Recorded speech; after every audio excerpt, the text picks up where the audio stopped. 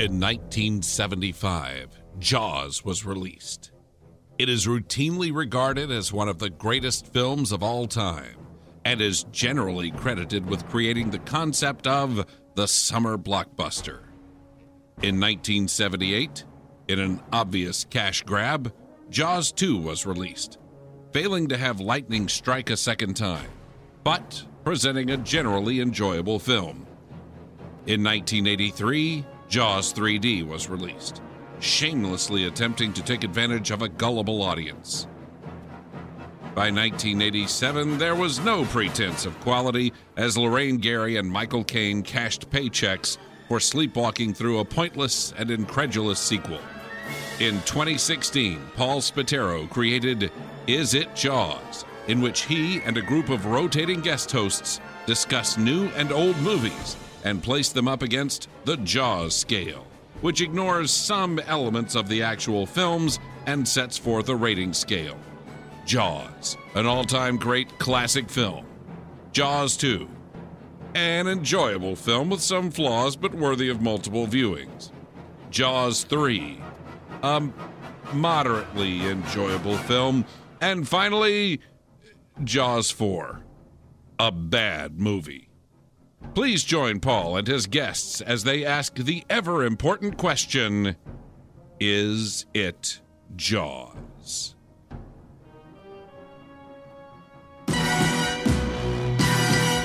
The name that means excitement is back. Bond. James Bond. That girl must be very talented. Shut up. Believe me, my interest in her is purely professional. What is this? I've had a few optional extras installed. Wherever he goes, adventure follows. Two of our men are dead. Koskov's named you. Then I must die. Eliminate him. Kill him!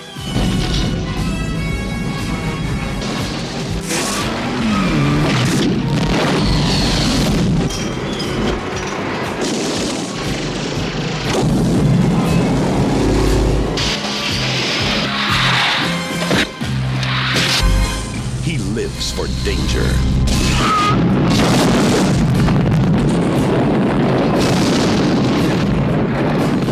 He lives for the moment. He lives on the edge. Whoever she was, I must have scared the living daylights out of her. James Bond, 007, The Living Daylights.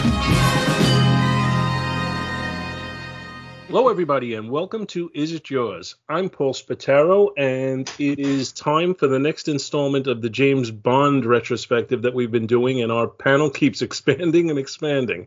So this time around, going clockwise from myself over, at least on my particular screen.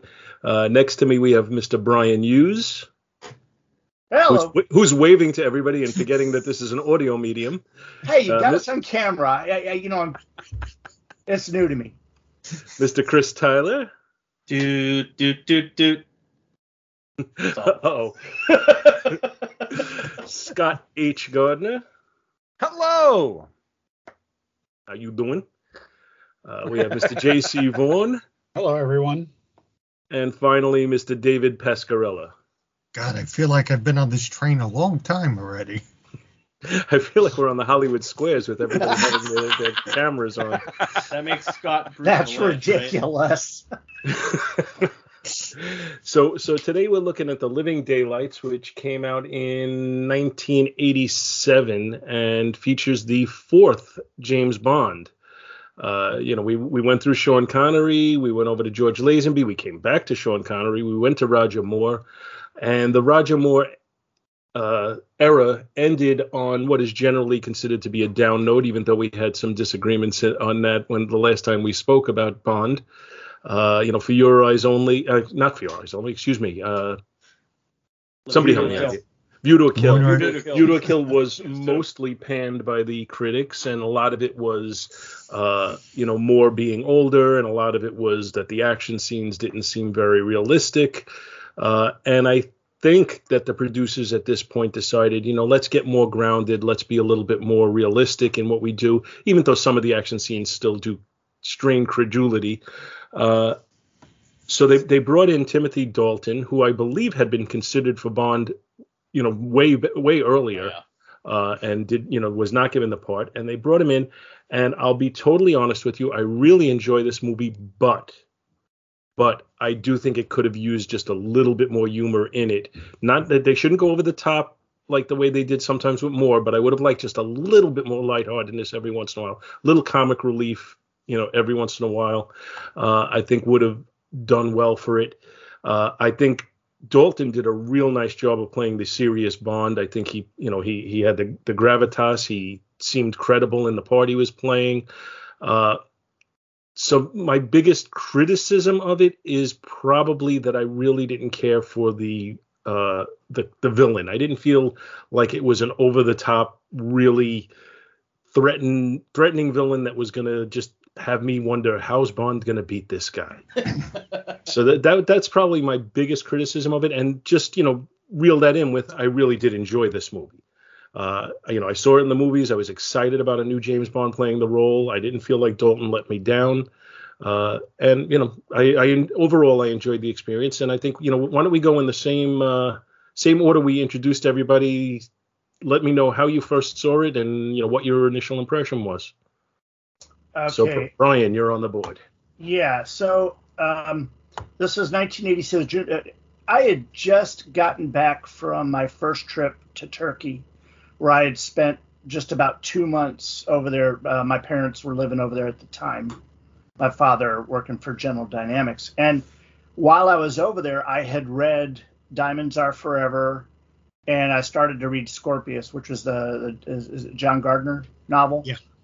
And so going into this one, I was kind of like, I really wish Bond would be more like he was written in the books. And I felt with Timothy Dalton, we got that.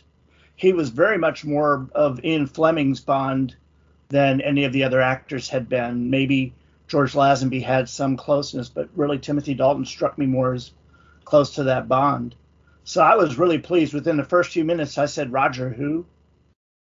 And so I bought into it and was just enjoying it for what it was. To me, Living Daylights was the full formula, everything you expected to see in a Bond movie. So I really enjoyed it. All right, Chris, what about you? I think this is the first one that I ever actually rented on VHS, because I was still relatively young when this one hit.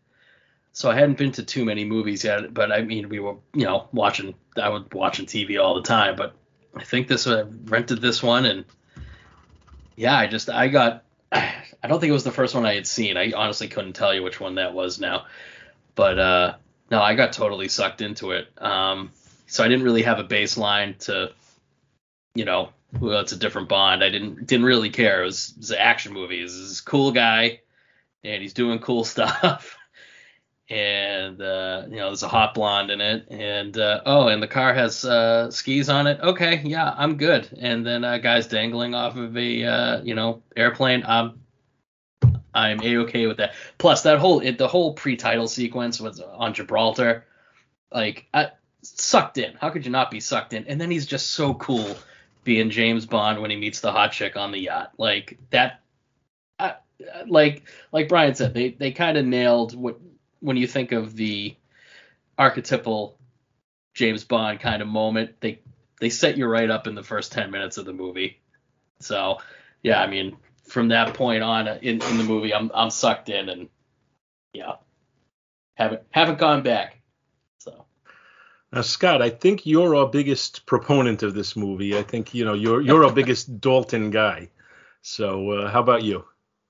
I have no memory, strangely, of seeing this for the first time. I was racking my brains for that. It's weird because I know that the prior film, View to a Kill, was the first Bond film I ever saw in the theater, like paid my own admission type of thing. I remember I have vivid memories of that, going with friends and everything and paying my own way in. I'd gone to Bond films as a kid. My dad had taken me to quite a few of them, but I don't remember the first time I saw this one. It was probably on VHS, but I've liked this one since the first time I did see it. And as I was telling you, offline the other day, that, this is my favorite Bond, but that was with the caveat I hadn't seen it in a long time, so I really wanted to rewatch it and see, did it still hold up after all these years, and then with the subsequent movies we've gotten over the years, because I'm rather a big fan of the latest guy there. Now I'm blanking on his name. Daniel Craig. Daniel Craig, yeah, I like his the films of his I've seen quite a bit too. So I was like, how did it hold up and all that? And I was pleasantly surprised. I think it holds up pretty good. I mean, it's showing its age. It's got some 80s damage to it and all that, but the things I like about this movie and this Bond in particular, Timothy Dalton is my favorite Bond. I've always said that. I've always thought he was the best. And, the things that he gets criticized for are exactly the things that I think are the strengths that make me like him as Bond. I like that he's very serious. I would say, I would argue just a bit that, that people say that, this one's humorless. It's not. He has a witty side to him. He jokes around a bit. He's just not farcical. He's not over the top with it. Although I do think there are a couple. Yeah, he's very dry. He's very dry. But I do think that there are actually a couple moments in the movie that, when they try to be funny, that actually don't land quite right, because to me it's a bit of a callback to some of the sillier aspects of the prior Bond, with Roger Moore, who I liked a lot, Roger Moore. But the thing with Roger Moore is, especially as he aged, I didn't really believe him after a while. You know what I mean? I just didn't see him as somebody that, was this tough as nails, ruthless, cold-blooded, ass-kicking assassin. Whereas with Timothy Dalton, from the moment you look at him, I think, oh yeah, this guy, he might be good looking, he might be suave and debonair, but he also wouldn't hesitate to kill you if, that's his mission. And I like that in this movie. And I like that he really researched the part, and he was trying to play exactly what Brian said. He was trying to play Bond as written by Ian Fleming, and I respect that immensely. Having read some of those books as a kid, I could kind of see that right from the beginning, that he was much closer to literary Bond than I think the prior Bonds had been. So yeah, I really like his performance in the movie, and the movie on its own, I had said before that this was kind of sentimentally my favorite Bond, but I think it still is my favorite Bond film. I really, really like this one. I think it holds up well. Okay, we'll do a little point counterpoint afterwards, but for now, Jeff, what do you think? Paul, I think your overview was sort of spot on, and it's really funny how much agreement there is in this already, and I'm sure we'll pick that apart here in a minute. But one of the things that Scott was saying about him taking the approach of Ian Fleming's James Bond. I remember the marketing push for this movie very well. And he did a lot of interviews where he said that was the case. Now, I will tell you that I am more critical of it than you, Scott. But at the same time, I'm not critical of decisions that he made. Writers and producers, there's stuff that's not on him. Paul, your point about the villain being, it's sort of cartoonish and sort of out of keeping with the rest of the movie and not serious. And particularly going back, and I'm sorry, I think maybe it was Scott, but whoever talked about the pre-credit sequence. Okay, I've read a lot of books about espionage, particularly in the Soviet era, and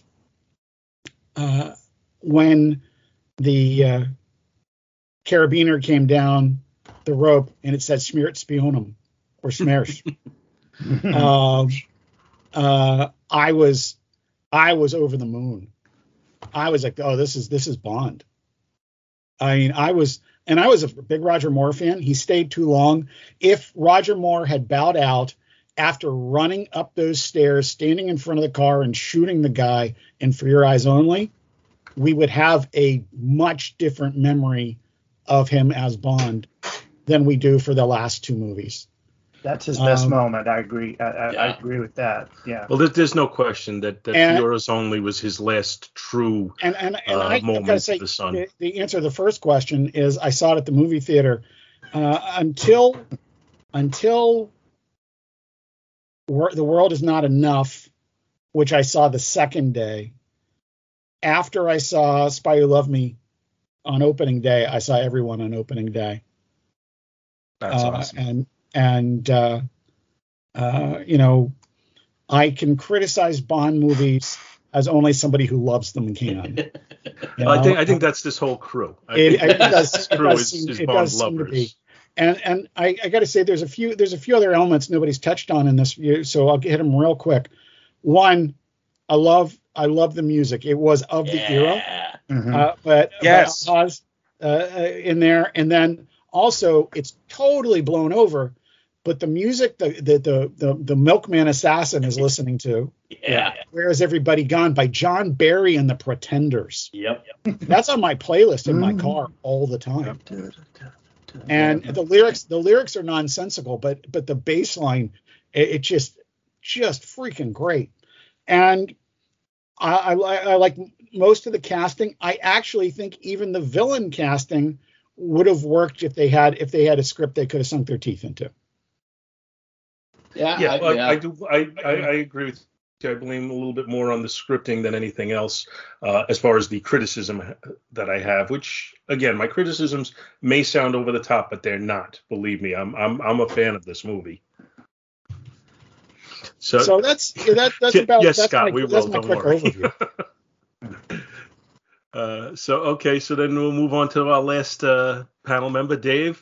You're ready to play back cleanup for us here? Well, I'm going to zig when everyone else zigged a bit. I liked Timothy Dalton. I think he makes a fantastic Bond. I wasn't happy with what he was given to work with.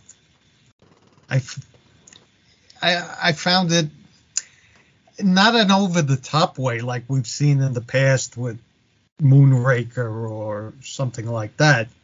But it was more along the lines of kind of bad General Whitaker.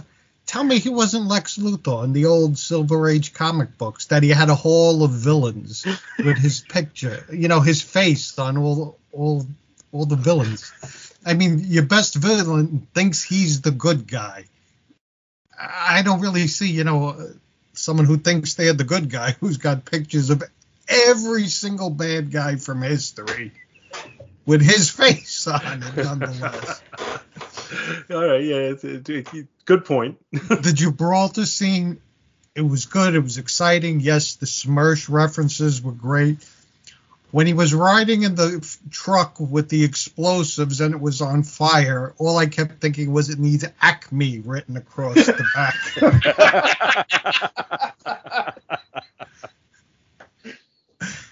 But he did make up for it landing on the yacht. Another thing, one of the tropes about Bond, which is not politically correct today, is he's a ladies' man. He didn't do much ladies' manning in this picture. I remember there was a bunch of articles about that they were trying to, because it was in the day where monogamy was supposed to be making a big comeback. It wasn't because monogamy was making a big comeback. It was because AIDS was making a big, and that's creating problems. Right. Sorry. So but you know what? I feel like there's a progression here that the producers of Bond had where, and I think Moonraker might have been part of the reason for it, that they decided they were getting a little too silly because there was a lot of criticism for that. So what they did was, they did For Your Eyes Only, and originally when they did For Your Eyes Only, the expectation was that it was not going to be Roger Moore. It was going to be a new Bond, and from what I understand, Dalton was one of the people considered at that time to take over the role. Let me ask you a question about that. For Your Eyes Only was supposed to come after Spy Who Loved Me. Yes. And then Moonraker comes in. Is that just because of Star Wars, or what was going on? Yeah, I believe it's just because of Star Wars. But then I think the movie got a lot of critical criticism and from the public at large for just being a little too over the top and a little silly. It didn't capture people's imaginations the way Star Wars did. So they decided to ground it a little bit, and that's when they went to the script that they got for For Your Eyes Only, which had a little bit more of a down and dirty Bond, and I loved more in that movie, and we talked about it when we reviewed that movie. But the producers they were a little afraid to go too far that way. Then when they made this movie, I feel like they went a little bit more grounded, but they still weren't willing to go all the way. And then it took them until they got to Daniel Craig when they said, let's really ground the movie. And then I feel like they've almost gone, I don't want to critique those movies yet, we're going to get to them, but I feel like they've almost gone too far the other way. And now whenever they revive the Bond character, they're going to have to put a little bit more lightheartedness back into it because we've lost all of it. Yeah, I think gadgets. I mean, in addition to the Acme truck, Kokov crashes into a plane and has the burning wing on top of his Jeep, and he's still going. There was somewhat humor. I don't know how funny it was, but I think Scott hit on a point with the humor when he said that, the things that seemed like they were trying to intentionally put humor in kind of failed. Whereas they didn't land. Dalton's portrayal, he kind of took it on himself to be a little wry at moments in the way he gave certain lines. That did well. Yes. But I think they needed to plan that out a little better and give him the line that was going to be amusing and let him do it his way, and I think the movie would have been better for it. It really comes down to me when Bond is the object of the humor, the series fails. When Bond is making some wry observation or being witty, from Connery on up, that's when Bond is the Bond that I expect from the movies. So like when the car's going on the ice and he's making all the comments about the extras that have been added on. You like that because that was to me the least funny part of it, just because it was so obvious. Hit. There's places where to me it needs a volume knob, and a little aside can go a lot further than like, hey, look what we're doing. I think escaping in the cello case. Oh, that was honestly that was a bad love sequence that. as far as I was. All concerned. I kept thinking was that. I'm sorry. To me, that was like Bond taking. Was it in the last movie where he took like something that wasn't even a ski and turned it into a ski, and he was going down the mountain almost like an expert. Yeah. It's a little too over the top. Yeah. But when you talk about the humor and how it's delivered, and the line, there's one like line in the series that couldn't be more corny and couldn't be less funny, except for the way it's delivered by the actor. And I always smile every time I see it, is when I'm watching Goldfinger and the woman, the maid says, "That's Mr. Goldfinger's suite." And he says, "Yes, you're very sweet." It's a terrible line, but the way Connery delivers it, it still makes me smile. So you got to let the actor do his job. And that's where I think, sometimes they fail because they just try and ram a humorous line down your throat instead of letting the actor, make you smile with it. To me, the funniest part was when Dalton almost did the wolf whistle. I mean, you saw him pursing his lips, going for that, and then Q stops him, But that was his funniest moment for me. I love the he got the boot line because there's such a he's just like, I got to say this line. I'm going to say it the way I want to say it. And it's not really going to be funny at all. I just dispatched this guy with prejudice. And I'm going to let you know that I dispatched him with prejudice. And it makes me laugh. One of the things, we have to do with every Bond film, it's just because it's a trope of the movies. We got to think about the Bond women.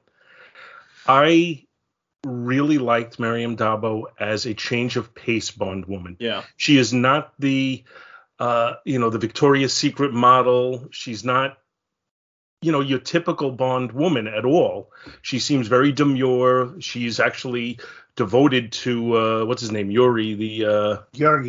And it's one of the reasons why I think they don't have Bond really push himself on her at all, because he's trying to respect her and what she wants. And it's better that way. When you think of some of the movies that are, where Bond is like forcing himself on the woman and then she just gives in and starts kissing him back.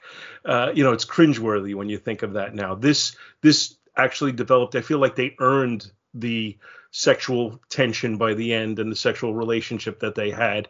And I thought she was really a top-notch Bond woman, despite the fact that she was not prototypical. I think I agree. And she made a documentary about being a Bond woman and interviewed a lot of people. And it came out with one of the DVDs years ago. And it really was, it was a little bit fluffy because it was trying, she was trying to sell it, obviously. But at the same time, it was pretty good. And it talked about, some of the different types and things like that. And I think that, I think you're right.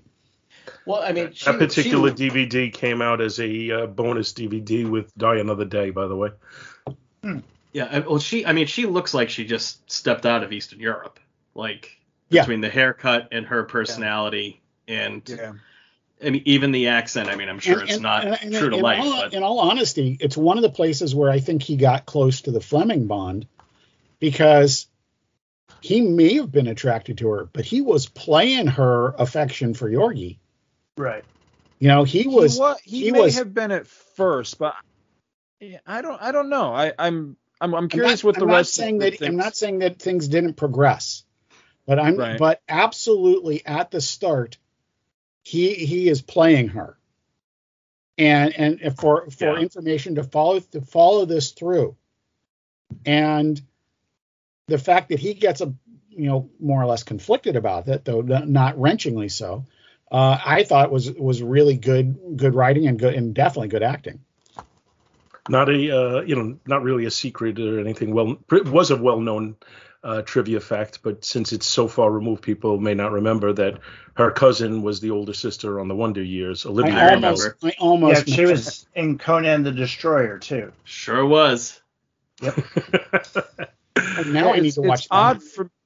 It's odd for me that one of the things that makes this so high on my list is that typically when it comes to films like this, like say James Bond or a superhero film or whatever, it's usually the obligatory love story or the obligatory love interest portion of the movie that I find the most groan-worthy and the most like, oh God, just get past this. Why does everything, every superhero movie have to have this type of thing?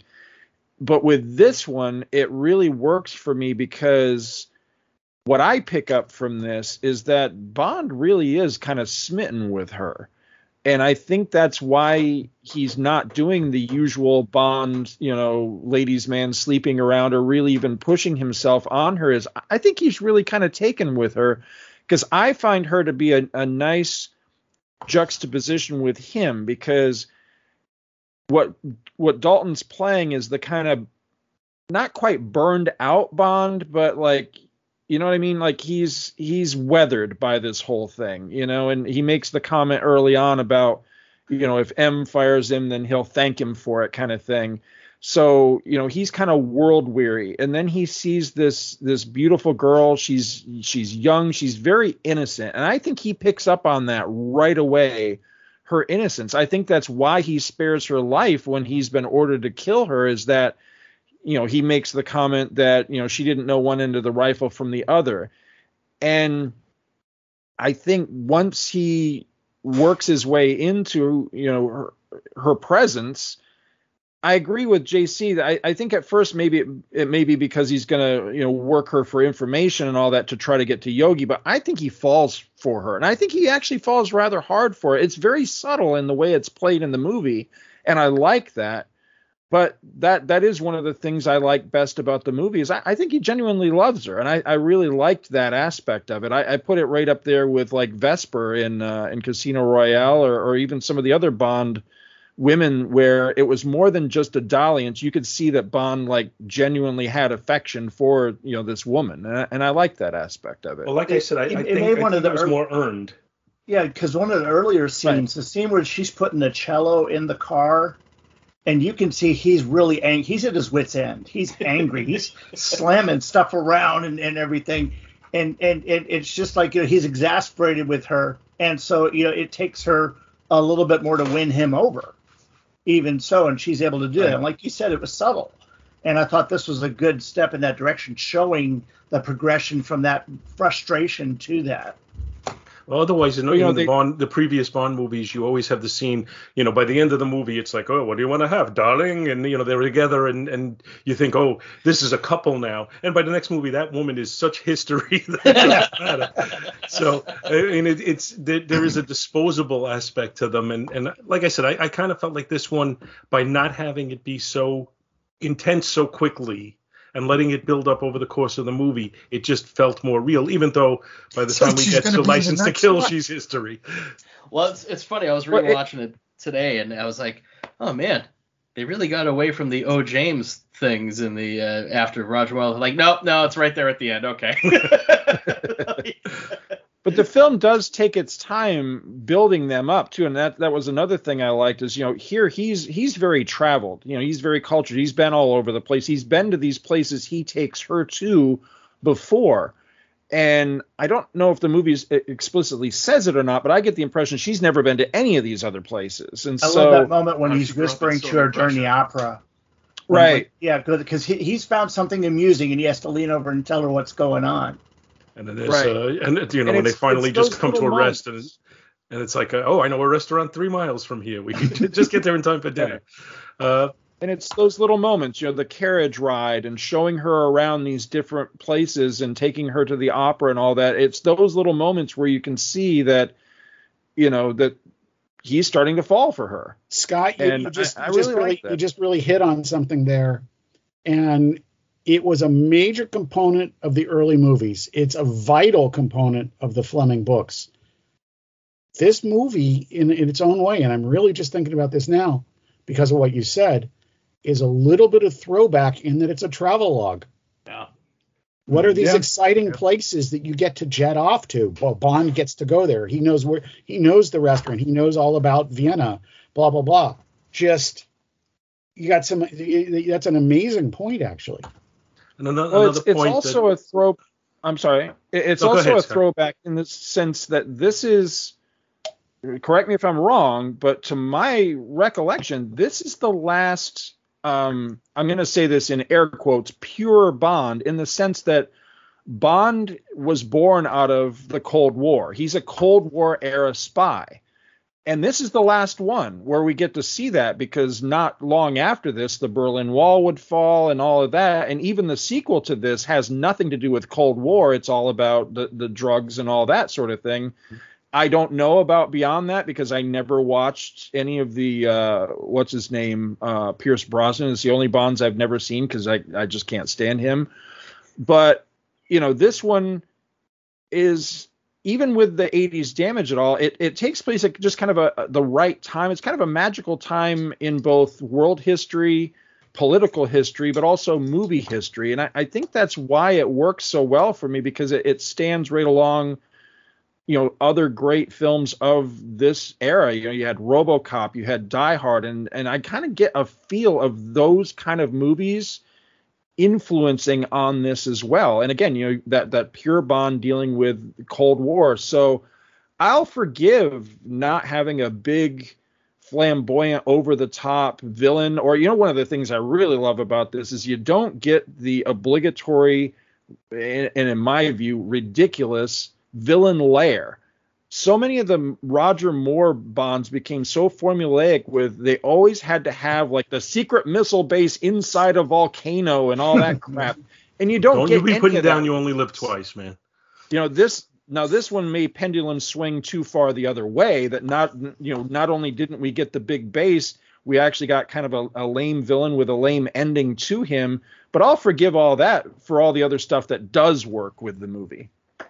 So I was wondering about that ending. I was wondering, was it that the budget ran low after the fight with Necros on the plane?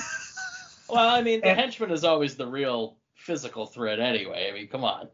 So it goes back to Odd Job. And going back to what you'd mentioned early on, Paul, you were saying Timothy Dalton had been picked before. He actually was supposed to be in You Only Live Twice. And he felt he was too young for it. He'd auditioned. The Broccoli's had approved of him, and he says, "I'm just too young for this." And so they also wanted him on Her Majesty's Secret Service and Diamonds Are Forever. But he never felt like he was ready for it till later. How old is Dalton? Now he's like 70. Right, but wow, he really was young back then. Yeah, Timothy Hey, I'll Dalton tell you what, though, was despite born his in, age now, 46. So at this point, he would have been 41 years old when this came out. He was probably 40 when they filmed it. Despite his age now, I'd love to see him come back and do like a Never Say Never Again style movie, like Connery did. I haven't seen him in long enough to I don't know what his physical presence is at this point. He's on Doom Patrol. Yeah, he's on Doom Patrol, and he was in one of the holding big. Up pretty well. He was in Penny Dreadful too. Yeah. One of the things I wanted to mention, because Scott, you brought it up earlier, and I think it's worth exploring just a little bit. And as we've talked about, I really haven't read the books. A couple of people here, Jeff in particular, have read a lot of them. My impression, when you mentioned earlier about the world-weary Bond, is that portrayal in and of itself is more true to what we get in the books. Bond is almost the reluctant hero in the books, whereas throughout the Sean Connery, Roger Moore eras, it's almost like he's enjoying himself a little too much being the super spy. Right. And I'm just wondering, anybody who's read the books, is that interpretation correct or not? It's fair. It's fair. It's fairly on the mark. I think that there's varying degrees with both Connery and Moore, where their wry humor is akin to gallows humor and it's appropriate to the situation, or where it's a little bit more over the top and a little bit more forced. The parts that are a little bit more forced are not like the books. Bond in the books is a blunt instrument, and quoting Judi Dench from a later movie, but it's to me, it's really funny. It's making me think about this movie a lot. I'm super familiar with it. I like this movie. I like it with all the things that I complain about it for. But I think it might be, you said, the last Cold War movie. Yeah, maybe it's there. If you look at the components of the things that we think of as a Bond movie, it's definitely the last one that shows the Soviets. Yeah, and that's and it's not that the Chinese are not a later feature, and there is a bit of segueing that can be done there, but it's not a uniform switch. So I think that there's we've come up with several things tonight that are definitely worth reevaluating this movie, even if you have like a really hard and fast opinion of it. Like, I really like this movie, but now all of a sudden I'm thinking about it like at least three different ways than I did coming in. Yeah, the thing that occurs to me, of course, in all this is that, the Bond books were written in a much different order than the movies were made. Yeah. And I mean, some of them, the only thing that they had in common was the title. And I think The Living Daylights, wasn't that just a short story or just Living Daylights came from a short story. Octopussy came from a short story. For Your Eyes Only, and of course Spy Who Loved Me had nothing to do with the book. And there was very little interconnecting tissue, between the movies, except the things that they pulled from Spectre and Blofeld, and utilizing him in different places. And that's what got Fleming into such trouble. Yeah. Now the other thing that they had in this movie, and I noticed it prevalent through the Roger Moore films, and they used a little bit of during the Pierce Brosnan era, was Bond had a measure of fame almost in certain circles. Oh, other spies knew who he was. Rich bad guys knew who he was. Every hotel concierge knew his name. Bond would walk in and go, "Oh, Mr. Bond," and I don't mind it. I don't mind hotel owners knowing who he is because he's going to different hotels all the time. But if they know he's a super spy, no, I don't like that. What I like is when they addressed him as Commander Bond by his cover. I absolutely agree that.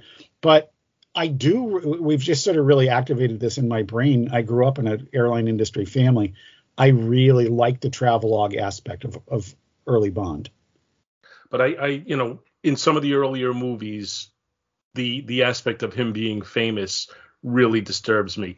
And again, I'm going to go to Sean Connery in Diamonds Are Forever when he pretends that the other guy, you just killed James Bond. Oh, I guess it shows that no one could live forever or whatever. But it's just like, no, James Bond he's undercover. He's not. Yeah. The world at large doesn't know who he is and shouldn't know who he is. My favorite phrase from that era of marketing: world famous secret agent. Yeah. Exactly. He could have done the American Express commercials. That's why I carry this. So no, I think that's a good point, though, Paul, because there was one moment I caught in this that I don't think I ever thought about before is when Bond is tailing the girl, the cellist, and she gets pulled off the trolley. The trolley comes to a stop. He's watching all this through the window of the trolley as she's brought over to the KGB car, and Pushkin gets out. Pushkin knows Bond. All he had to do was glance up and see Bond watching him in the window, and the jig is up. And I couldn't unsee that once I saw it. I'm like, that's very careless of James Bond to just be right there at the window looking down on this situation. The thing I hate about that is not peculiar to James Bond movies. That's a Hollywood trope. Right. And okay, this is way off topic, but dude, I love original Magnum PI. But you're following somebody 2 car lengths behind in a red Ferrari. Yep. Or a helicopter with orange and brown stripes on it. And one of the things about that is, Hawaii, like New York, Hawaii, there's a lot of tourist helicopters. You could blow off some of that, but when the thing's following you down a street, okay. I realize when you're writing a weekly TV show, you've got a lot less budget than you do for a movie. But back to Bond with this. Okay. Show us, it'll take a little bit longer for your director of photography to set up the shot. But show us him being clever and how he watches them and doesn't get seen. Right. Mm-hmm. Right. He should have turned around and pretend he was kissing a woman. Yeah. It worked for Captain America and Black Widow. And I was going to say, that was a great thing, not only that they did that, but that she even threw in the little explanation of it, that people are uncomfortable with other people kissing and purposely look the other way. Yeah. Yeah. So I thought that was a very, very good moment in that movie. Yeah, those little moments in Winter Soldier, they really are some of the most believable spy stuff I've ever seen in a movie. Because, I agree with JC totally. Most of the time, it's like, the thing you're doing to not draw attention to yourself is totally drawing attention to yourself. Sit in the car and honk your horn and flash your lights. It's a in the middle of the 2000s, BMW did a series of short films. Oh yeah, Clive Owen. They had Clive Owen as the driver, and they had directors like John Frankenheimer, Ang Lee, Guy Ritchie, and others come in and do these little short films where Clive Owen was basically playing an American James Bond type, or I don't remember if he was American doing his accent. Yeah, he was doing his accent. He called Madonna Mum. But and in each one of them, it was a different function. One of them was just the handling and driving of the cars. Another one was how to pursue someone, how to chase someone, or to follow someone. And basically, he's giving all the tips and hints of how you tail somebody and not be seen. The Frankenheimer one was glorious. Yeah, the Frankenheimer one was definitely one of my favorite. Guy Ritchie's though. With Guy Ritchie's because I'm not a big Madonna fan. Oh, that was great. And the way they made her character in that movie. These are all out on YouTube, guys. You can just look up BMW Clive Owen they're definitely worth watching. I'll look that out. I haven't seen them. In all seriousness, Paul, they range from pretty good to outstanding. And it makes you wonder why, oh why, did Clive Owen not get picked for James Bond at one point? He was when I first started seeing him and stuff. I'm like, this guy is James Bond. Like, there's a British movie called Croupier that you must watch if you haven't seen it. He's very Bond in that. The role is of a different thing, but it's a very interesting movie. All right. That one in mind. So I think we should touch maybe on the various either villains or people who we thought who we were supposed to think were villains in this movie, or people who we weren't supposed to think are villains and are. And we'll start with Pushkin, because he's really not a villain, but they present him as a villain early on in the movie.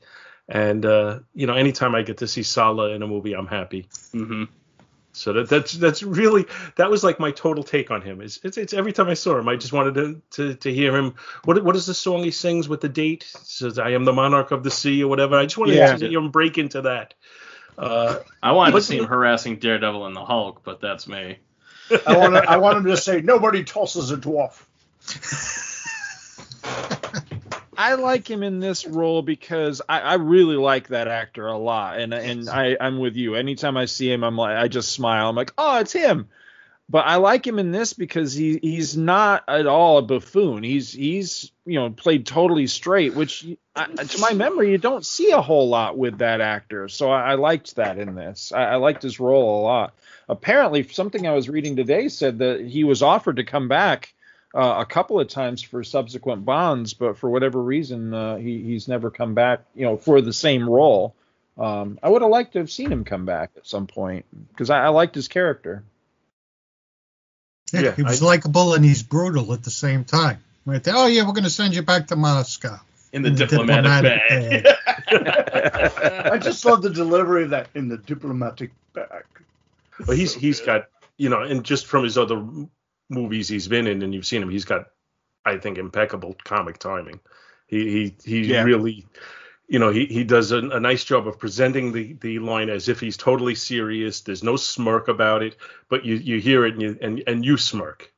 Yeah, I love that because that was the line. That was dark humor, because that was what was really going on. Yeah. So then I got to say I was not really crazy about Joe Don Baker as Whitaker. That was terrible. And he was a counterpoint to Sheriff Pepper, Dave. Yeah, but not good. Yeah, I know. Look, that was what struck me today. I was like, oh my god, the big bad is literally a tabletop wargamer. Like, really? Like, he didn't really have a lot of screen time, and I think that ended up. I wonder if that's things that ended up on the cutting room floor because he just wasn't working. And he was playing the same role I'd seen him play in several other movies around that time. Even later, when he came into the Pierce Brosnan Bond movies as the CIA contact, he didn't really, did anything to really differentiate himself. I was just like, it's the same guy. To me, they got him, and clearly go back and look at his career. The guy can act. Yes. Yeah. Walking tall. Yeah. And I think that one of the things about that makes it a little frustrating is the glamour. I don't think we know enough based on what's been revealed about the making of this movie to say whether it was him or the script or the direction. Because go back and listen to his lines, say them yourself, and there's some dumbass lines. Yeah, so that's why I'm putting it on the script, not on him. I think it is, and as a writer, that's my inclination, based on the fact that I've seen other great performances from the guy. I think Joe Don Baker could have been a brutal, frightening villain if he had a script that worked. Yeah, I agree with you. I think they thought that he by himself, this is, purely conjecture on my part, I don't know this, but I'm thinking they thought he himself would have enough gravitas that, he would overcome the writing, that they don't have to write him that way. He's just going to do it by his presence on the screen. And that doesn't come through. They needed to give him something to work with. And didn't. Let's face it, the 80s was the first of 2 solid decades of Hollywood acting that way about certain actors. Well, I mean, what does it say, though? You show up on set and what you're confronted by is, oh, God, there's 12 busts of my face on different mannequins. Like, as an actor, what do you do with that? I mean, what clicks in your head to go, all right, how am I going to play this guy? This is who this guy is, It's almost like it's got to be a comedy. You can't be serious, this guy putting his face on everybody. But I think, Dave, I think you hit it on the head. I think if they gave him the right material to work with, he could have been, he could have been one of the best Bond villains. But unfortunately, he's one of the worst. Going back to Christopher Walken. I think I said when I'm talking about it, I love would anybody else care to drop out? But in all seriousness, his talents were wasted because part of it is they didn't know he was Christopher Walken yet. I don't know if he knew he was Christopher Walken yet, although he did have an Academy Award. But you know what I mean? Yeah, they did. They didn't know that he was going to be like that. Yeah. Oh no. They should have given him more of a part to chew up the scenery. But I think you're still mad that I like that movie more than you. Yeah, not really. Yeah, that was up the moment. But here's what I say. I think we're all sort of gravitating to he could have been one of the greats, and it just wasn't. Yeah, no, it's and I don't think it's the direction at all. I think it's purely the script. I thought, and I want to talk about the direction after we get through a few more of these characters. I don't know how to pronounce his name right. Joran Kreb as General Georgy Koskov. Now he's an actor who I can think of 3 roles for him, and I've seen him in other things, but I can't remember off the top of my head. The first role was The Fugitive, where I thought he was very good in that. I really thought he did such a good job in that one. And then the other one is the total opposite end of the spectrum. My wife and I were recently watching the show Dynasty, and they had in like 2 years or 3 years after the show ended, they did like a 2-part reunion movie, and he was the villain in that movie. And really, it felt like he could have walked off the set of a Power Rangers movie, not makeup wise, but acting wise. He was so over the top and terrible, just chewing up the scenery and he really was bad. This one I felt was like kind of somewhere in the middle of those two. He wasn't bad, he wasn't good, he was just kind of there. I did like when James first comes over with all the food for him, and he's in the halfway house or whatever you want to call it, and he runs over and he hugs him and he kisses him, and he's like, I thought he played smarmy very well in that scene. But you know what I thought when I saw him? I thought, what the hell is Falco doing in this movie? Because I was waiting for him to break out into Rock Me Amadeus, because he looks like Falco. When he comes running over and doing that, to me, thinking like spy movies and thinking like the Bond books, which they've sold me just a little, just an hour before in the opening. I thought it was so over the top that if I was Bond, I would have shot him. But see, to me, it was more than that. It was the way he seemed. He was a general, correct? And did I miss something? Yes. KGB. But he was a sniveling general. Right, but I mean, I can't imagine in an organization. He was so scaredy in the beginning. Oh, they're going to shoot me. And then he didn't want to get into the tube to get shot out of Eastern Europe. He just which seemed makes like you question whether he would, whether he would defect in the first place, which he wasn't. But would he also be the guy you would pick to fake a defection? This is the guy that took people's names when the teacher left the room. All right. This is a guy that informed upon other people. He's the guy that you're gonna hate regardless, and he's just the kind of guy that you know the British or the Americans would expect to defect. So I mean, it all worked out when you sit there and you look at the character the way he was. I don't know if anybody else in the room is a veteran or not, but I can just tell you as a veteran, not all generals are Patton. Most of them are pussies. So yeah, this guy, he played it. Yeah.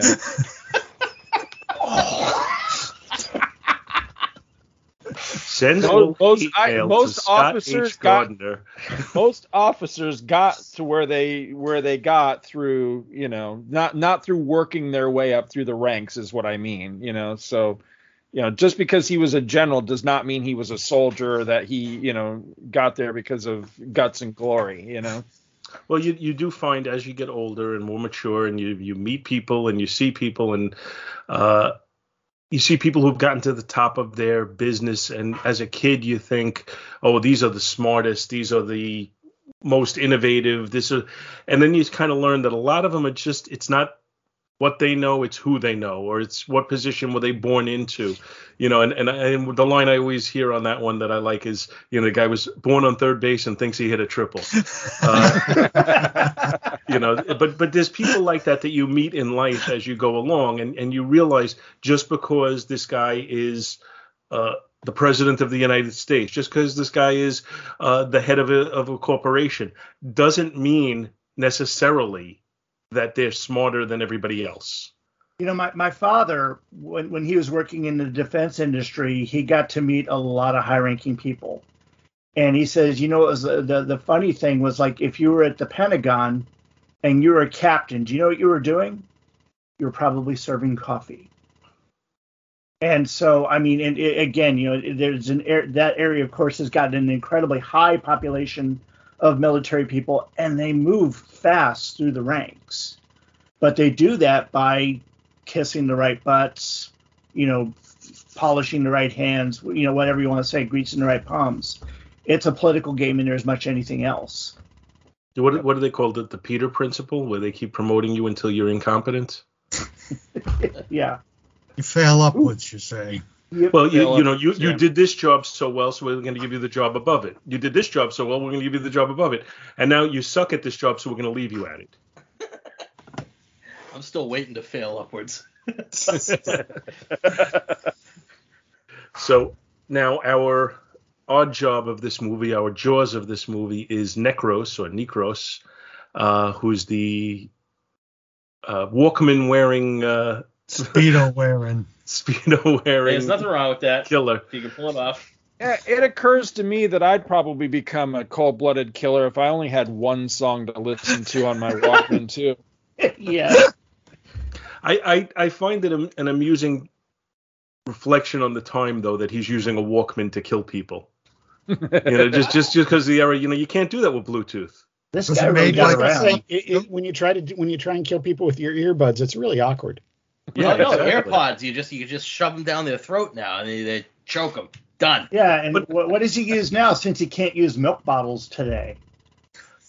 They did have what I thought was, you know, I like sometimes when they subvert expectations, and when they had the butler come in and fight him and actually put up a really good fight against him before he finally went down, that subverted my expectations, because you expected him to just take this guy out and, you know, 1, 2, 3, no big deal. And I thought the fight scene was really well choreographed, and I thought it was, you know, it brought a level of realism to the movie that I think we didn't see in a lot of the other movies. So yeah, I did like that. That's a really good point, Paul. I'd like to ask rather than assume on the milkman thing. In the UK, do they still have milkmen that deliver in glass bottles? Maybe in 1987 they did. I don't know. No, well, I know they did. I know they did then. Somebody call Andrew. Rosina, right now. If you're near a dairy farm, even in this country, you can still get milk delivered. Because Rosina was a British colonial. She grew up in Guyana, and she buys milk in glass bottles because that's how she remembers it. We were getting glass bottles delivered in Brooklyn till the late 70s with the tinfoil tops. Yeah. Yeah, I vaguely remember those, but yeah, that's a long time ago. I think Necros is primarily responsible for the strong Die Hard vibe I get from this movie because he was Tony. He was Carl's brother. He was the first terrorist that John McClane takes out in Die Hard. Very nice. Very nice. He's also in the Mission Impossible series of movies. I mean, he's basically what's her name's cabbie or doorman for her. Wherever she goes, he opens the car doors for her. So he would have been the guy in the chair with the with it written on his shirt, "Ho ho ho! Now I have a machine gun." Yep, that's the guy. Yeah. Okay, I didn't realize that was the same person. Yep. I thought he was appropriately threatening as the henchman. I think I would have liked to have seen him show just the slightest bit more personality, but it probably would have gone against what they were doing because they were trying to almost present him, I think, as an automaton. You know, he's just out there doing the job, end of story. I liked the explosive milk bottles. I thought that was kind of a cool touch. So of the people who were the villains of the piece, I thought he was the most effective. Mm-hmm. I'd agree with that. He gives a horrible, like, blood-curdling scream when he plummets to his death, too, which is that's a brutal death, you know. So I liked that. It's truly horrifying. Well, just the whole build-up to, I mean, they're going at it for, like, 2 minutes on that cargo net. And I don't know if you ever had to climb a cargo net in, like, gym class or anything. Sucks, all right? Cargo nets suck. You don't want to climb. It's hard when it's standing still, let alone blowing around in the wake of an aircraft. Yeah. Yeah, but just, I mean, everything about the way that's shot and the stuntmen. I mean, the stuntmen look pretty good. Like, they're filmed from far enough away where it's I totally buy that's Dalton and then the other guy. But just the push in on his boot, we know what he has to do.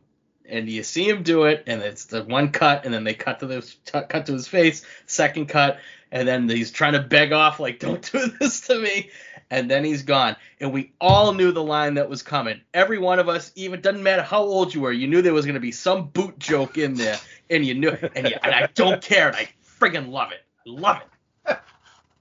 Okay, I'm gonna give you. You know what? I'm gonna throw it out to the group and see. Who do you think was the most poorly cast person in this movie? Moneypenny. No, I didn't think she was that bad. Okay. I don't know. Felix Leiter. Yes. Yeah. Felix Leiter. They took him off the set of Three's Company and put him into this movie. He was terrible. And what do I say all the time? You're not going to get a better Felix Leiter than Jack Lord. I totally agree. I totally agree with you. I don't know. Jeffrey Wright is. Jeffrey Wright is number 2 in my opinion. He's like one of my favorite actors. I always liked it. In all seriousness, we're skipping ahead one movie. I always liked David Hedison. Yeah. I was going to say he's number 3 for me. It's Jack Lord, Jeffrey Wright, David Hedison, who was we had him in Live and Let Die, and Jeffrey Wright's in the Daniel Craig movies. Okay. Yeah. He's also the Watcher. And if we're gonna go one more down the list, Bernie Casey. I like Bernie Casey as well. Dave and I had we almost stopped being friends when we reviewed that movie. That was because I have a fondness for that movie. And Dave I wish I'd been around for that review, because strangely enough, I have some opinions. Really? I wouldn't have thought so. I could always revisit it. Oh my God, John Terry was Hawk the Slayer. Come on, you guys watch that movie, Hawk the Slayer? Yes, I have seen it. Who was? John Terry was Hawk the Slayer. It was a D&D I feel so movie. much better now. I thought you said John Kerry. Oh, you know what? I didn't realize until I just looked at it now. He was Christian Shepherd on Lost. Jack Shepherd's father. That's right. Yeah. That was driving me up the friggin' wall. But we're talking, whatever it is, 30 years later, 25 years later, whatever it was. He aged, he matured into a much more impressive actor than he was in this movie. maybe one of you guys can solve a mystery for me. One of the characters I really, really like in this movie, and I feel bad every time he dies, is Saunders. I really like that character, and that actor seems so familiar to me. Does anybody else know anything else he's in? I tried looking him up. He doesn't even have a clickable link in Wikipedia, so... No, it's funny because I keep thinking every time that I see that scene where Bond says Saunders, thanks, and Saunders just kind of gives that smile right before he walks to the door. Yeah. I go, I know this guy from somewhere, and I keep looking at his like IMDb and like you said, Wikipedia and everything, cannot find it. But there is something else that he's done that just basically is not getting, it's not. Okay, he's the Reverend in Death at a Funeral, the original version of Death at a Funeral. Oh, the British one, which that makes is so me piss good. my pants laughing every time I watch. Oh my gosh, yes, yeah, it is him, totally. Yep. Oh wow, yeah. He doesn't even have a picture. His name's Thomas Wheatley. Yeah, that's right. That's right. His profile is so low profile that he doesn't even have a picture in there. Yeah. Maybe he's rich and doesn't want to act. His I IMDb really profile gives Living Daylights as his most memorable role.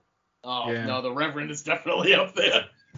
But no, I really like his character because at first, he's kind of grating and irritating, and you can tell Bond really has taken an instant dislike to him. But just before he dies, it seems like they actually have like at least a budding respect for each other. I think that's friendship. Well, he's a section chief. I mean, he's supposed to be the top dog there, and Bond just comes in and overrides him from the beginning. Right. So there's that tension from there. And, then, of course, he's going on Bond's reputation. Oh, he's a ladies' man. He's always about the ladies and keeps jumping Bond. But as he, figures out, Bond really knows what he's doing. I'll say this. As an actor in IMDb, he's got 56 credits, some of which are with the Royal Shakespeare Company for TV. So it would suggest that he's a stage actor. Okay, I'll have to look him up there. I hardly ever go to IMDb, so I'll have to look him up there. That was my mistake because, there's nothing. He doesn't even have a clickable link in Wikipedia to look him up. So, but I know I've seen him in something else. That's so funny. I always know that. I always know that too. And now Death at a Funeral, man. That's it. Once you know it, it's inescapable. He was also on The Singing Detective. Oof. There you go. The one other role in the movie that I just feel obligated to mention, just because I love Desmond Llewellyn. I always love him every movie. Yeah. And you know what? As cringeworthy as the line was, I laugh when he talks about the ghetto blaster. I still think it's funny, even though it shouldn't be, but it is. That's a holdover from the Roger Moore movies, man. You missed a character, Paul. Though there's one character you didn't talk about at all. Who's that? The Aston Martin. The car. Yes. The car. Because this is, in all the Bond movies, this is probably my favorite Bond car, simply because it is mine. As an Aston Martin, it is gorgeous, but it's also a car that any one of us could drive down the street. It doesn't just seem so. It's not vintage. It's of the moment. Yeah. It is. At the early age of aerodynamic design, where now all of our cars look the same. So it stood out, but it was not alien. Right. No, and it was like the Batmobile. It looked like it would handle great. Yeah. See, when I first saw this movie and first really kind of fell in love with the movie, I was still living in upstate New York. So, the idea of a car that has outriggers and, spikes for tires was like, yes, I need this car. But then even to this day, especially now, living in Florida and having to deal with Orlando traffic every day, every time I find myself stuck in a traffic jam, I really want this car for the missiles that it launches out of the headlight. Absolutely. See, that's where I want the Christian Bale Batmobile, just so I could drive over all the cars. What's fun about this? We were talking about this the other day, and I came up with the admission that as much as I've always wanted missiles in my car, I now would go for the satisfaction of a chain gun. Yes. One of the things that just strikes me in this movie, as it also does in Rambo 3, is the late 1980s thought that, the Afghanis are our friends because they're against Russia. The Mujahideen. Yeah. One of the really interesting things, and this gets back to what I was saying earlier. I really, honest to goodness, was like really close to doing a Sovietology major. So I'm a junkie for this kind of stuff.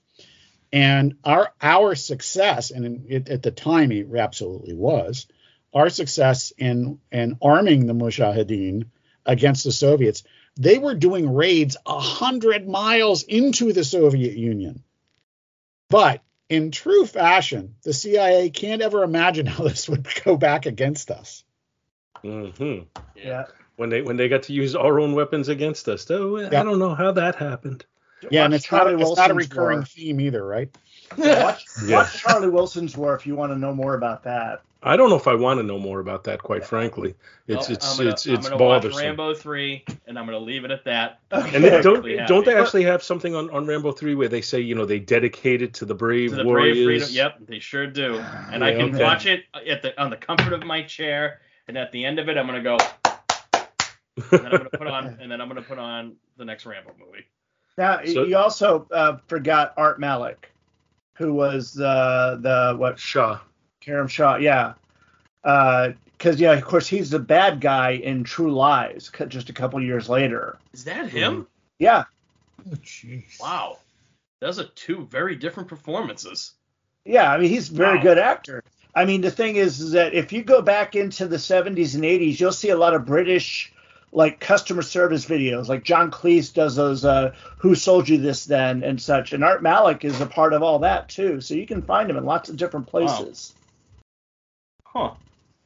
So the movie is this has the most tangential Bond reference because Cleese was in a Bond movie. Mm-hmm. Yeah. I was sitting in New York City.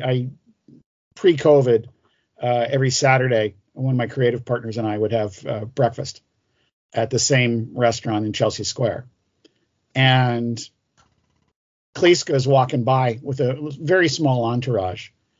And I, to this day, and it's been 3 years, I don't think I'm over the fact that he wasn't doing a silly walk. I was going to ask, was he doing a silly walk? I found that so disappointing. Never meet your heroes. Just like when I was 10 and had my first bagel and it wasn't a donut. These are things that just haunt me. Oh, but both of those foods with holes in them are good in their own ways. I don't know how. I almost don't know how to follow that up. We should almost end the episode. We'll go on a little bit longer. The movie's directed by John Glenn, who has the distinction, I believe, of directing more James Bond movies than anyone else. He directed For Your Eyes Only, Octopussy, A View to a Kill, Living Daylights, and License to Kill. Was also a second unit director on Her Majesty's Secret Service, The Spy Who Loved Me, and Moonraker, as well as Superman the movie. So he's Did he have something to do with Zorro too? No, that was Martin Campbell. Oh yeah, you're right. Okay. So That's right. I'd say Glenn, if you look at the track record there, he may be one of those directors that's as good as the material he's given. Well, I think that's exactly the case. He was editor for a lot of movies, including on Her Majesty's Secret Service. Right, and The Spy Who Loved Me. Yeah. And being a second unit director is no easy job, and being an editor of putting together one of these epics, can you imagine in the era of practical effects and very little digital, well, no digital, putting together Spy Who Loved Me. That's pretty freaking impressive. But if you then turn around and say the same guy that did this directed Moonraker, what? Hey, so he was the second unit director on Moonraker. His first direction was For Your Eyes Only. Okay. Hey, the same guy that directed The Empire Strikes Back directed RoboCop 2, so Yeah. Now he also we can talk RoboCop 2 some other time, but I think that's all right. I think you can make an argument much. that he's a pendulum guy, and the only reason to be a pendulum guy is if you're just you're taking the material you were given. He must have liked Miriam Diabo because he took her with him to Space Precinct when he was directing. He directed 8 episodes of that, and she was on that show, which it wasn't a good show. I think Jeff hit it on the head with Glenn. I think he does what the material he's given kind of says to do. I think he puts together a movie, and I think it's a little underrated in this era because we've gotten to a point, or we were getting to a point at this point where they were doing a lot of quick cuts on movies. They were doing away with establishing shots. They got into the shaky cam. He never seems to have fallen into those tropes. Yeah. And I think those are mostly bad tropes unless they're used incredibly sparingly. So I think he does probably, if you want to put it on the negative side, you could say it's a workmanlike job. But if you want to put it on the positive side, he puts together a movie that's easy to follow, that tells a linear story.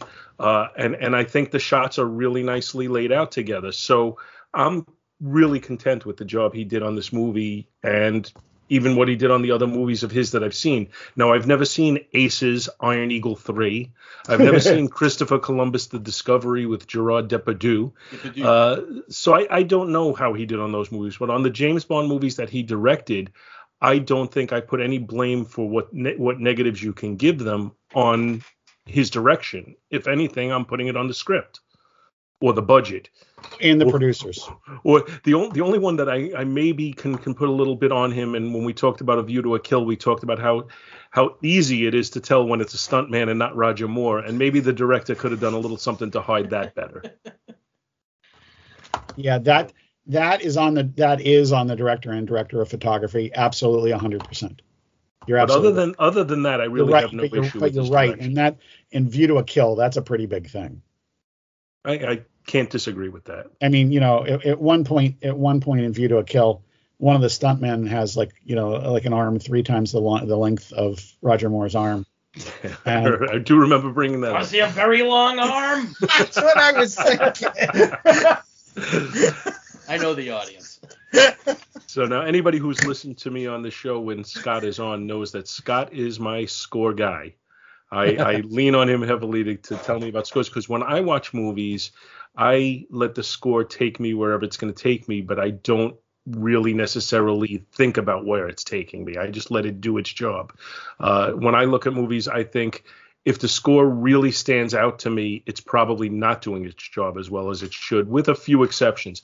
But even in those exceptions, a lot of the John Williams scores that we could talk about that are so memorable, they're memorable to me after the fact.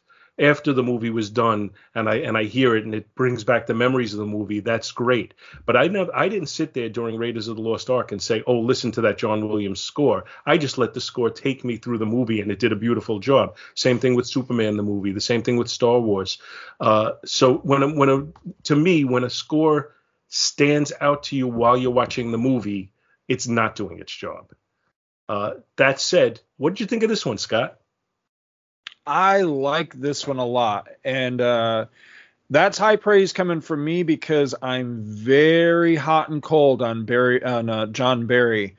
I know that's kind of a sacrilegious thought to some because he's held in incredibly high regard in the film score community, and frankly, I've never quite understood why. His stuff, all of his stuff, sounds very much alike.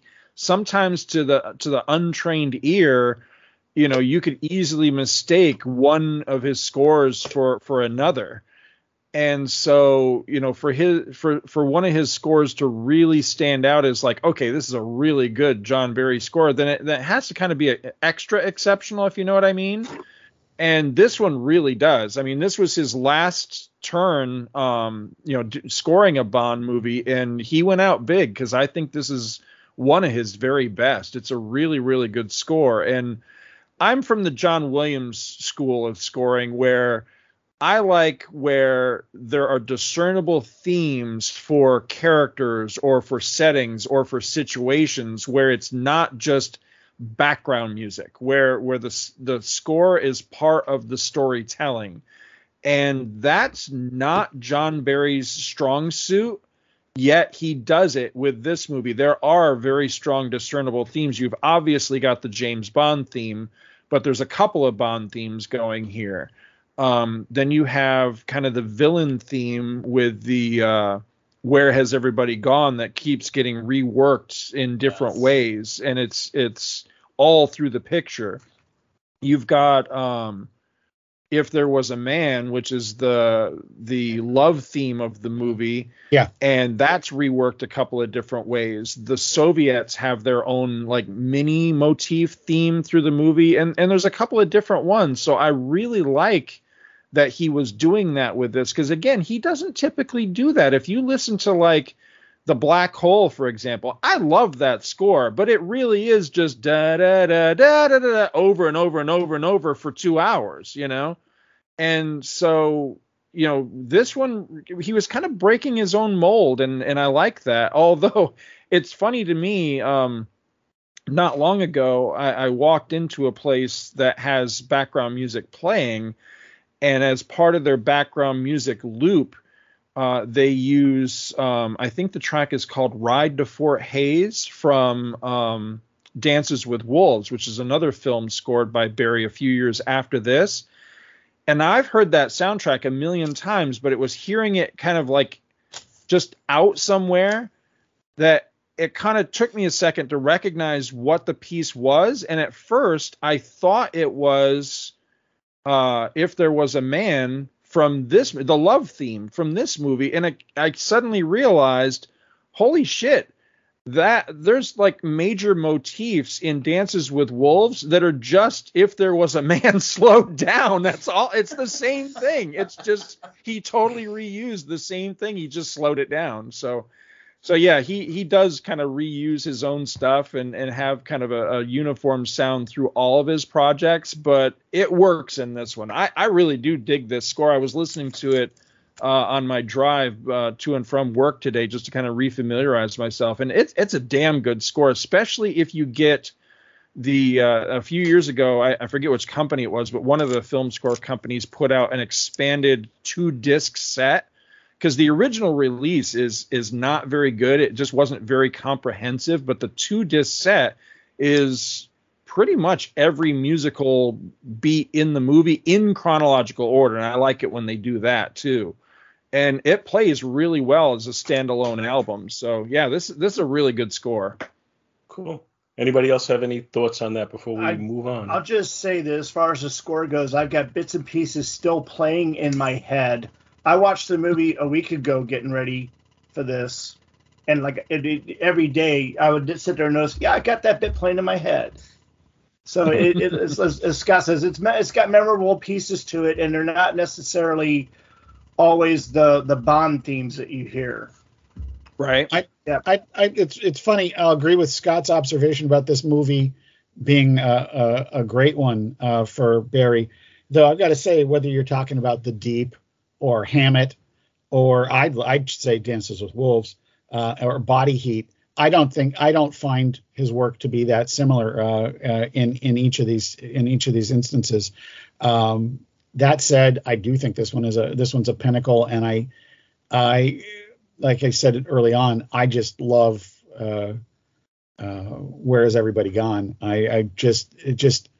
The bass line's so rocking, and it's got all the right Bond elements, and yet it's rock and roll too. So it's pretty outstanding. I mean, it's not on Her Majesty's Secret Service, which is my favorite Barry piece, but he did Howard the Duck. He did Howard the Duck. He did Howard the Duck. That's too bad. And strangely enough, I had like almost every iteration of the soundtrack. The 12-inch, I had everything from that movie. I can't explain that. So now, before we get to the big question that we always wrap up with, does anybody have anything else to add about the movie that we kind of have skipped over? Well, I just wanted to touch back on the car real quick, just to let Dave know that I'm not completely blind to some of the movie's faults, because when he lasers the chassis of the cop car and then the car just totally slides off, that's physically impossible for one, but it's pretty ridiculous and over the top, Well, and I do cringe Soviet at that, so color, I'm not blind to all of. And for typecasting 101, Julie T. Wallace as the obligatory Russian woman. You might know her from Fifth Element as the soldier woman that was supposed to go with Corbin Dallas to Flotsam Paradise. I'm not gonna lie, I wanted to get in her boiler suit at the beginning there. I'd scale that mountain. I'm not gonna lie. All right, we're gonna leave that one right there, and I guess we'll go around the clock like we did in the start and get everybody's take on where it falls on the Jaws scale. Brian, you start us off. I'm gonna say it's a low Jaws 2. It's something that if it comes on, I'm gonna watch it. I don't think it's one of the better Bonds, but it's something that I enjoy watching all the time. And as far as, it's, to me, my favorite Bond movie is For Your Eyes Only. Even with the new Daniel Craig stuff, that's still my favorite Bond movie of all time, simply because it's got the best chases. And this one, while it had a lot of cool things going on in it, it didn't have so many chase scenes that, had really good conclusions, like For Your Eyes Only. But still, with all that, I love Timothy Dalton's Bond. Mariam Diabo is a great Bond woman. The villain, but still, it's a Jaws 2 to me, because to me it's one of those movies I could watch anytime. Well, fair enough, Chris. It's a high Jaws 2 for me. This is easily in my upper echelon of Bond movies. And again, I everybody else has said all the good stuff about this. Yeah, the villains, not the best. It's not really why I'm here. I love this take on the closer to the book Bond, and I have a blast every time I watch this. I could watch that opening, the pre-titles. I don't know how many times I've just put on the DVD and just watched. And that's something I wanted to mention earlier, and I'm sorry about that. The two actors that were the 002 and 4? One of them was basically supposed to be a Roger Moore lookalike, and the other one was supposed to be a Connery lookalike. Yeah. So rewatch that. You'll see it. And if you ever want to see a better version of the SAS represented anywhere on screen, watch The Final Option, because they were amen. Yeah, because they were not really represented well in this movie. Well, this is a Bond movie. Yeah, true. Yeah, high Jaws 2. Did great music, really good action, weak villains, but yeah, anytime this one comes on, this is one of like the 5 or 6 that if I'm bored and there's nothing going on, I'm throwing this one on. I'm probably watching On Her Majesty's Secret Service like right before it. So high Jaws 2. All right, to you, Scott. Highest possible Jaws 2 on this one. I freaking love this movie, and yeah, anytime it's on, I'll end up watching it start to finish. I can't quite put it, as a Jaws, because I think, based on the criteria and everything, I reserve those for true cinematic masterpiece. This one's showing its age, and I would be very curious to show this to a young person, watch this with one of my 20-year-old kids or something and see what they would think of it. I tend to think a younger audience might be a little bored with it or whatever. So, there's all that to take into consideration. But for me, I think it's really great, and I love this. And it's my personal favorite of all of them. So, yeah, high Jaws 2. Okay, Jeff? The lowest possible Jaws. I really like Dalton as Bond in this movie. I will reserve comments on the next one for the next one. I think that what they tried to do, in some cases wholeheartedly, in some cases half-heartedly, they largely succeeded. And it was enough of a good departure from the last Moore movie that it put the thoughts of that Bond out of my head. So it was very effective with that. The music was of the time, but it's still catchy. and there's other elements that are of the time, and I think it's all good to, you know, I have a 14-year-old nephew. I'd like to get his thoughts on this, to see where he comes in, because he likes Bond. But that's about it. I can't go Jaws 2 because I think Jaws fall off precipitously after the first one. No, as I've told you in the past, my rankings for the sake of this show do not equal the actual reviews of the Jaws movies. I know. I absolutely. But I would pick this as like probably in my top 5, certainly top 6. And just for anybody listening, so that they understand, the Jaws scale is one thing. The Jaws movies, Jaws 2, I ranked as a Jaws 3. Jaws 3 ranks as Jaws 4.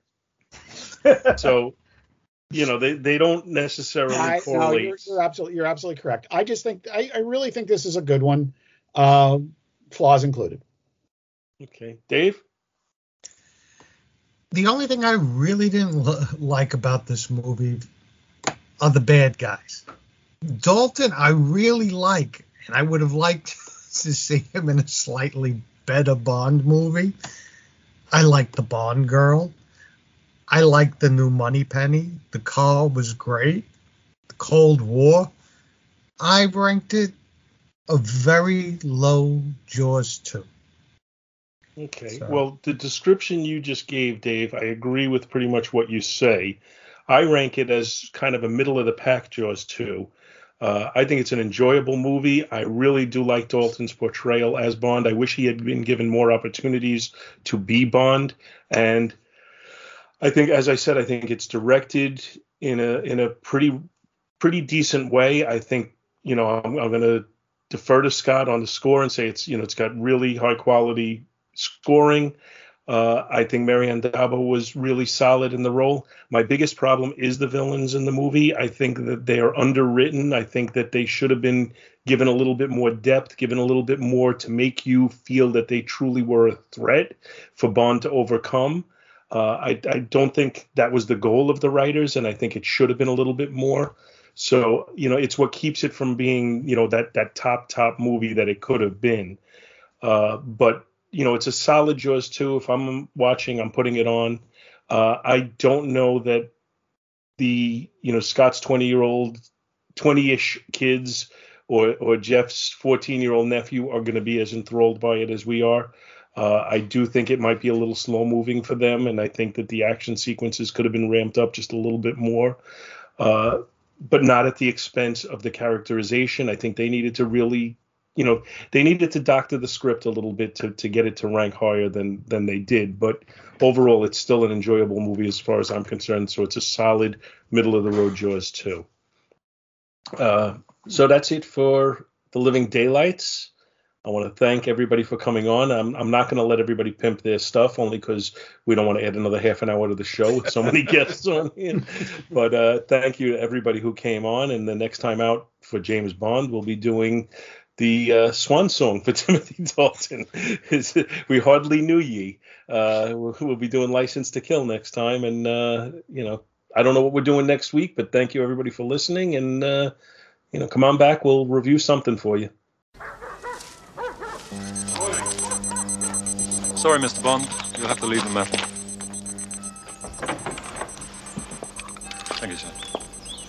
Good morning, sir. Good morning. May I help you? No, thanks. I'll manage. They're expecting you in the drawing room. Thank you.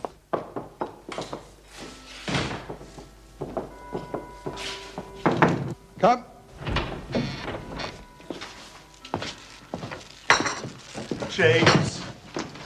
James, I will never forget what you did for me. Thank you so. What's this? From Harrods, a godsend. The food here is horrible. The foie gras is excellent.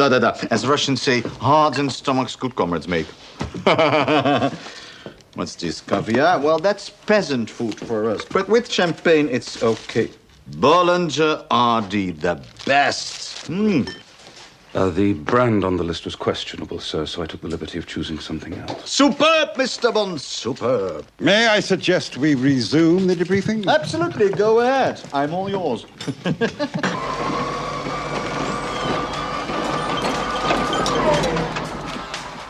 Where's the usual milkman?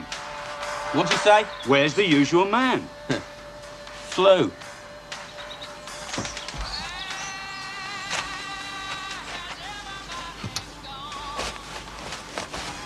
Hey, mate, watch it.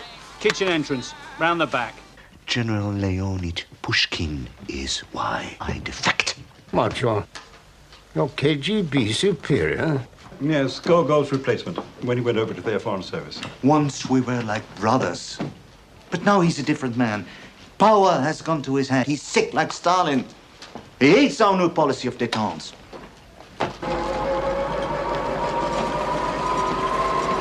I have here secret directive from Pushkin, Smirt Spionam.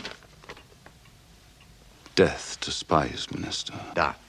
For an assassination program with list of targets, British and American agents. When this starts, you will retaliate. Murder will follow murder. Soviet and Western intelligence could destroy each other. God forbid this might lead to nuclear war. Unless Pushkin can be, how do you say, put away.